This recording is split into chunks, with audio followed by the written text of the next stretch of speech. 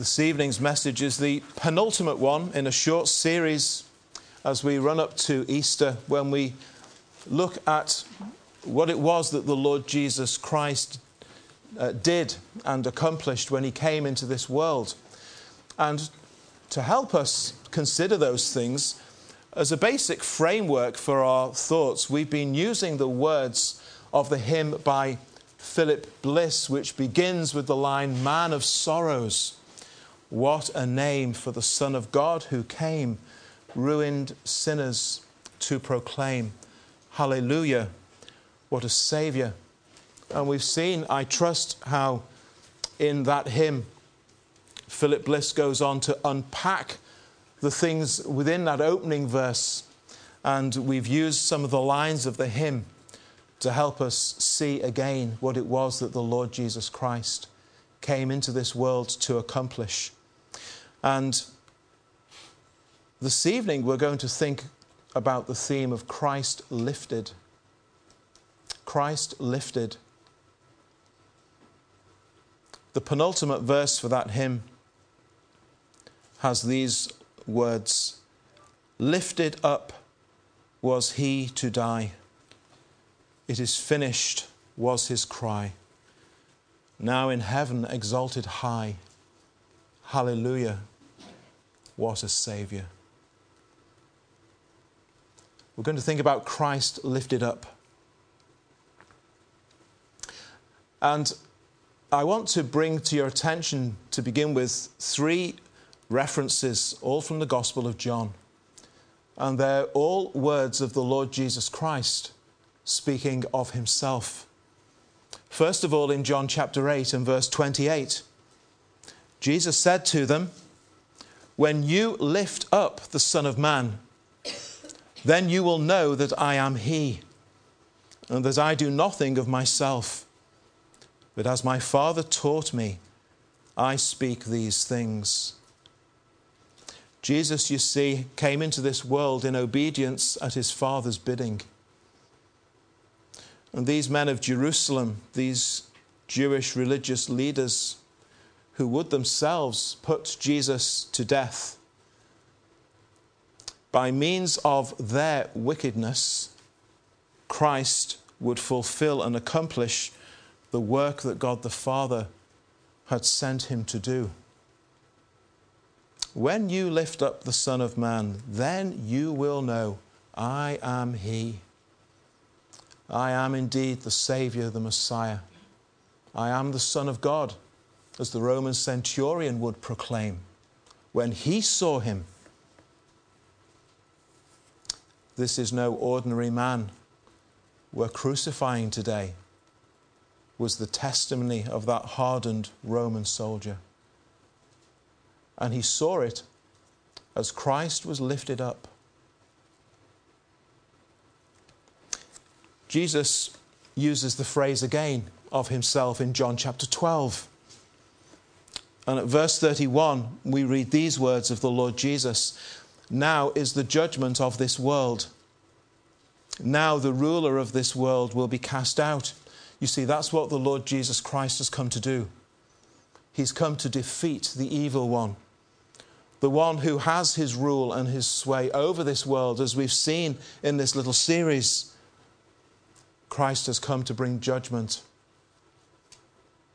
He's going to judge the evil one. And he'll also bring to judgment, of course, all who remain under the sway of the evil one. "But," Jesus goes on, if I am lifted up from the earth, will draw all peoples to myself." This he said, signifying by what death he would die. This expression, being lifted up from the earth, clearly had a resonance when Jesus said it.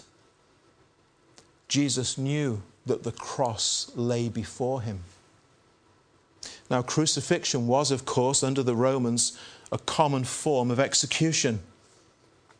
And we see clearly enough that Jesus knew and understood that if he was going to bring salvation, crucifixion was the means by which it must be accomplished. he must be lifted up. And he's constantly reminding his disciples, constantly instructing his disciples, this is why I have come. This is how it must be achieved. There is no other way. But perhaps one of Christ's most telling references was the one that we read in the 3rd chapter of John. So it's really comparatively very early on in the gospel record that John gives us that he records these amazing words that Jesus says right at the start of his ministry as he speaks to Nicodemus. No one has ascended to heaven, but there's one who's come down from heaven, the Son of Man. The Lord Jesus Christ, of course, is the eternal God.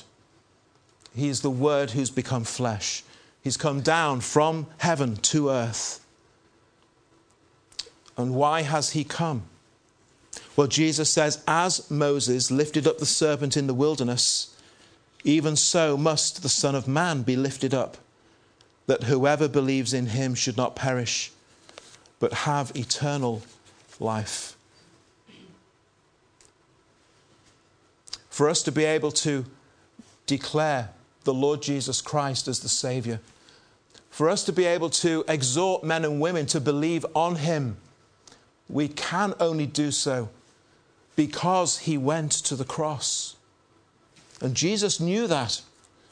That was going to be the necessary condition for this great gospel to be able to be proclaimed at all, that he would go to Calvary. And he talks there about the serpent being lifted up in the wilderness. And those of you who know your Old Testament will know exactly what it was that Jesus was referring to there. We actually read about it back in the book of Numbers in the Old Testament in chapter 21. And we read this account of what happened to the children of Israel. This takes place after they've come out of their captivity in Egypt. They journeyed from Mount Hor by the way of the Red Sea to go around the land of Edom.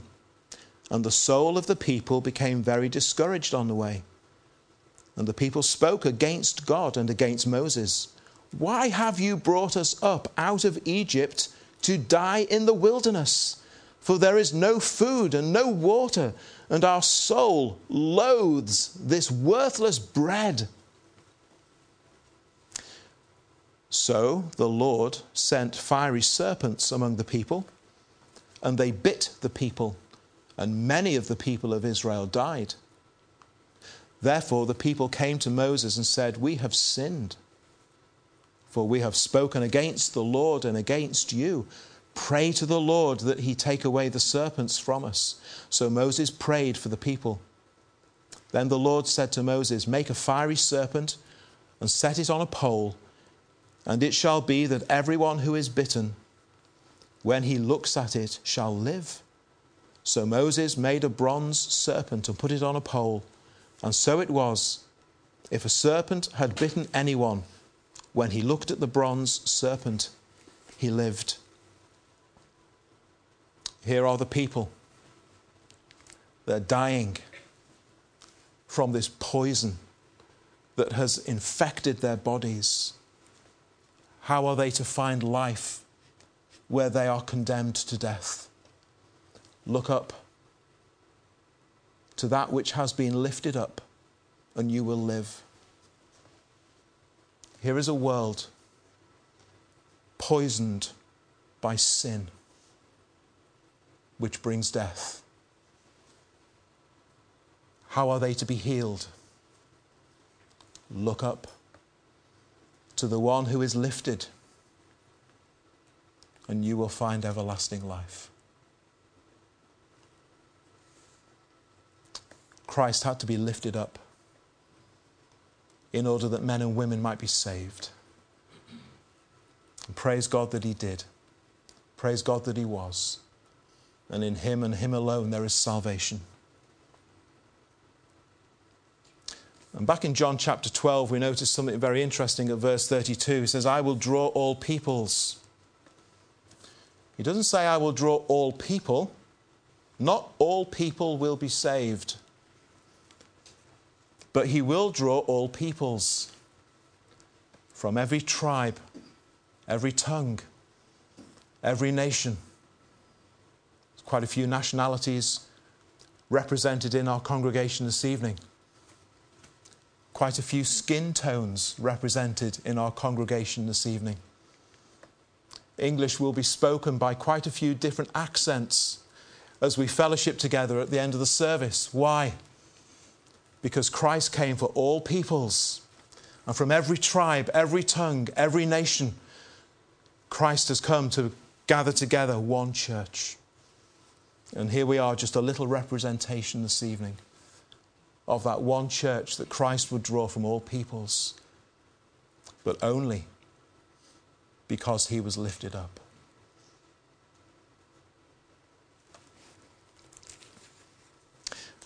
I want to read some words of the Apostle Paul from Galatians chapter 3. Galatians 3, beginning to read at verse 10. This is what the Apostle teaches. As many as are of the works of the law are under the curse. For it is written, cursed is everyone who does not continue in all things which are written in the book of the law, to do them. Now what Paul is saying there is that God has laid down his way for men and women to live. And none of us have. None of us can keep that law which God has given. That law, as we find summarized in the Ten Commandments, the law that is shortened down further, that we love God with all our heart, all our soul, all our mind, and that we love our neighbour as ourselves. We've all failed abysmally. And we bring God's curse upon us because of our lawlessness and our sinfulness. But Paul goes on, but that no one is justified by the law in the sight of God is evident. The just shall live by faith. Yet the law is not of faith, but the man who does them shall live by them. Now what he's saying is that if it's just left to us to try and be law keepers, to make ourselves right with God, none of us stand a chance. And we're all, therefore, under this curse. But, Galatians 3:13, Christ has redeemed us from the curse of the law, having become a curse for us. For it is written, cursed is everyone who hangs on a tree. Christ has gone to the cross made of wood. He's hanging on a tree, as it were, and he's taken sin's curse upon himself. Now this phrase, cursed is everyone who hangs on a tree, it has its roots back in the book of Deuteronomy in chapter 21. Those who had been put to death for some serious transgression of the law, because as you probably are aware, there were a number of things in the Old Testament, and if you were found guilty of this particular sin, the penalty was immediate death. If you'd been put to death because of a serious transgression of a law, sometimes your body was then hanged on a tree. But they were not to be kept hanging there overnight. They were to be taken down and buried. Why were their bodies not allowed to remain on the tree? Because God's judgment had fallen upon them. They are defiled and they are cursed because of their sins. And their sins are a defilement and they are shameful and they are to be put out of sight. And into the place of such steps the Lord Jesus Christ. That place of sin and curse, that place of defilement and shame, as that body will be seen by people hanging on the tree, there is one who broke God's law. There is one who has received the curse of God in death. such is Christ in my place and in your place as he hangs on the tree, lifted up. That's what it means. This is staggering, isn't it? Jesus wasn't just talking to the disciples saying only that he must suffer and die. He told them that many times, that he must suffer and die. But Jesus tells them clearly the purpose of his suffering and his death. And Jesus knew clearly the means and the method of his suffering and death. He was to be lifted up. At what stage during his earthly life, as he grew from a babe to a toddler to a child to a teenager into adulthood, at what stage he began to understand all of these things, I don't know. But certainly by the time he began his earthly ministry, he knew full well what it was that his Father would have him do. Clearly, if we remember that story when he was in Jerusalem just at the age of 12, even at the age of 12, it seems he had a very, very good grasp of these things. Nevertheless, we read in Luke's Gospel in chapter 9, he steadfastly set his face. Some of the old translations have the phrase, he set his face like a flint to go to Jerusalem. What would happen when he got there? He would be lifted up. Have you looked upon the lifted up one, that you might be cleansed and healed and forgiven? Have you ever said these words or words like them? Behold, the man upon a cross, my sins upon his shoulders. Ashamed, I hear my mocking voice calling out amongst the scoffers.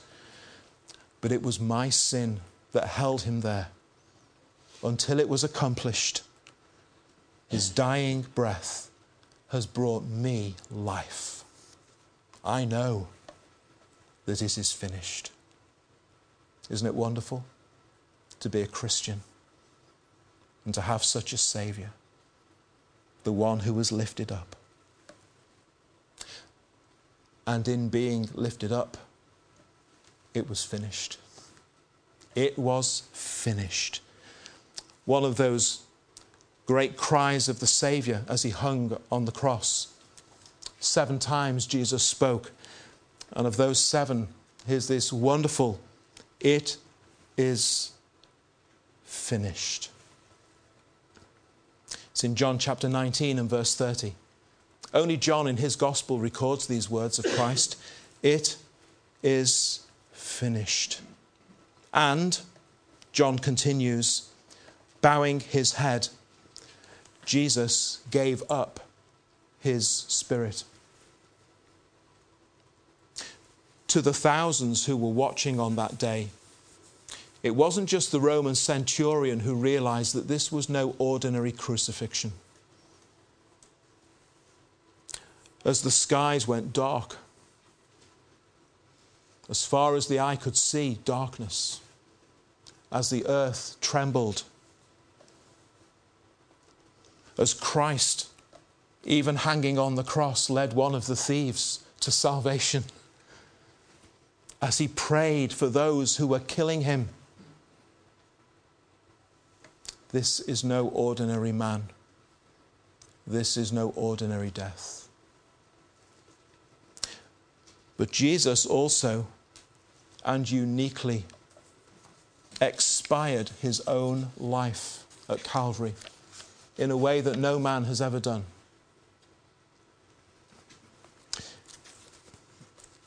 Now, Jesus spoke about this when he was teaching his disciples.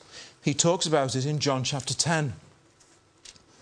We read in verse 11 of John chapter 10 some well-known words. I am the good shepherd. The good shepherd gives his life for the sheep. He gives his life. But then he says something more startling still, a little bit further on from verse 17. Therefore, my Father loves me because I lay down my life that I may take it again. No one takes my life from me. I lay it down of myself. I have power to lay it down, and I have power to take it again. This command I have received from my Father.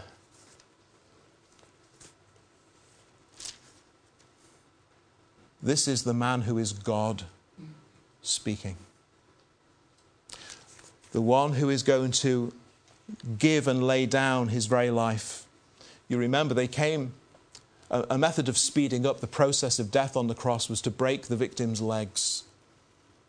When they came to Christ, they had no need to do that. He'd already died, and he died comparatively quickly. Crucifixion was a slow, painful death. Why was Christ already dead? He himself had given up his spirit. He himself had brought his own life to a close because the scriptures tell us he has the power to do it, just as he would have the power to take it up again. It is finished. The work is done. As Jesus knew that it was finished, he gave up his spirit to his Father. The whole will of God proclaims Christ has been accomplished. That he should be incarnate, that he should be the Word made flesh, that the whole righteousness of the law should be something that he would fulfill through his perfect obedience in the sinless life that he lived. So that as he died still without any sin of his own. That in his righteousness we too might share in that righteousness. It's finished. That righteous life is over. But it's ended righteous, that we might have righteousness. That he should be lifted up, exposed to shame and reproach, to suffer, to die. The whole work that the Father had given him to do. Preaching the gospel, working miracles. But now finally obtaining salvation for his people. All done, all finished. Redemption from sin's curse secured and accomplished. Sin made an end of. Full atonement and satisfaction given in his sacrifice. Complete and total pardon. Peace with God. Redemption from all iniquity. All the types and promises and shadows and prophecies of the Old Testament, all fulfilled, all finished. Jesus had said that he came to pay the ransom for our sins. It's finished. It's paid. The ransom's been paid in full. If you've ever had finance for a car or maybe a mortgage for a house, the day comes when the final payment is made and the balance says 0.00. Not a penny left to pay. Yes, it's mine. And God looks at his Son. 0.00. And he looks at each sinner for whom Christ has died. Yes, they're mine. Everything paid. Not a penny left to pay. It is finished. That's the cry of Christ at Calvary. The sinner cannot make any contribution to their being saved from the penalty of sin. Here's the good news. You don't need to. there's nothing left to be done. Christ has done it all. It is finished. Now that's good news. We need to tell the world it's finished. The debt is paid in Christ. Now we began with Christ lifted. We're going to end with Christ lifted, because he didn't stay dead. He did rise again the third day. And he's been lifted to a place of glory and exaltation. Now in 2 weeks' time, it'll be Easter Sunday. We'll remember and celebrate the empty tomb which was discovered by those grieving women early in the morning. They arrived, of course, to complete the anointing for burial that they'd not had time to do on the Friday evening, late afternoon, as the Sabbath fast approached. No time for all of those processes to be completed. He'd been buried in a hurry. They've come back. Let's finish that work that should have been done. Of course, they're met with the angel. He is not here. He is risen. Now, I'm using the phrase that Jesus has been lifted. I do need to be careful at this point just to say that Jesus was not lifted from the tomb as if by some invisible hand of God that came and grabbed him and lifted him. Jesus himself rose from the dead. We heard how he says in John's Gospel in chapter 10, I have the power to lay my life down, and I have the power to take it again. Jesus himself rose from the dead and left the tomb in his resurrection body and in the power of an endless life. Up from the grave, he arose, we sing, with a mighty triumph o'er his foes. He arose, the victor from the dark domain, and he lives forever with his saints to reign. And the Lord Jesus Christ is a risen, living, victorious Saviour. The Scripture makes many declarations concerning this risen, living, victorious Christ who has been lifted to a place of glory and honour once more. We read it in Acts chapter 2 on the day of Pentecost as the gospel is being preached and proclaimed and made known. Acts chapter 2 at verse 32. Therefore, being exalted to the right hand of God, and having received from the Father the promise of the Holy Spirit, he poured out this which you now see and hear. David did not ascend into the heavens, but he says himself, the Lord said to my Lord, sit at my right hand till I make your enemies your footstool. Therefore let all the house of Israel know assuredly that God has made this Jesus whom you crucified both Lord and Christ.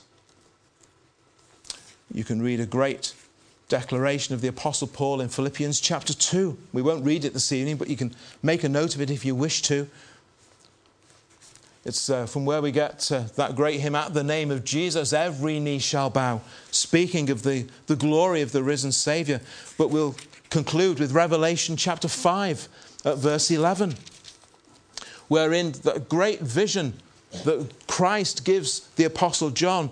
John says, I looked and I heard the voice of many angels around the throne, the living creatures, the elders, and the number of them was 10,000 times 10,000 and thousands of thousands, saying with a loud voice, worthy is the Lamb who was slain to receive power and riches and wisdom and strength and honour and glory and blessing. And every creature which is in heaven and on the earth and under the earth, and such as are in the sea, and all that are in them, I heard saying, blessing and honour and glory and power be to him who sits on the throne and to the Lamb forever and ever. Because Christ now is lifted up once more to that place of glory and exaltation and honour, the risen, living Saviour. in all these gospel themes that we've been considering in this little series and which we preach over and over again, here is that which makes the work of Christ and the claims of his gospel so unique.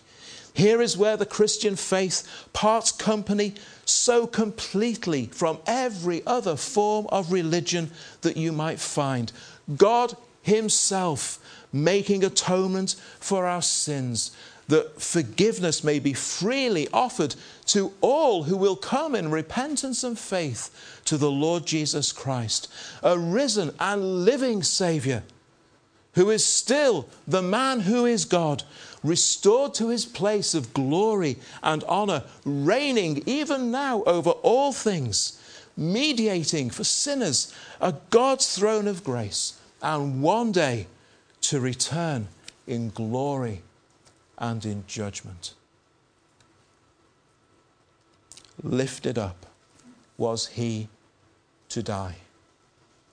It is finished was his cry.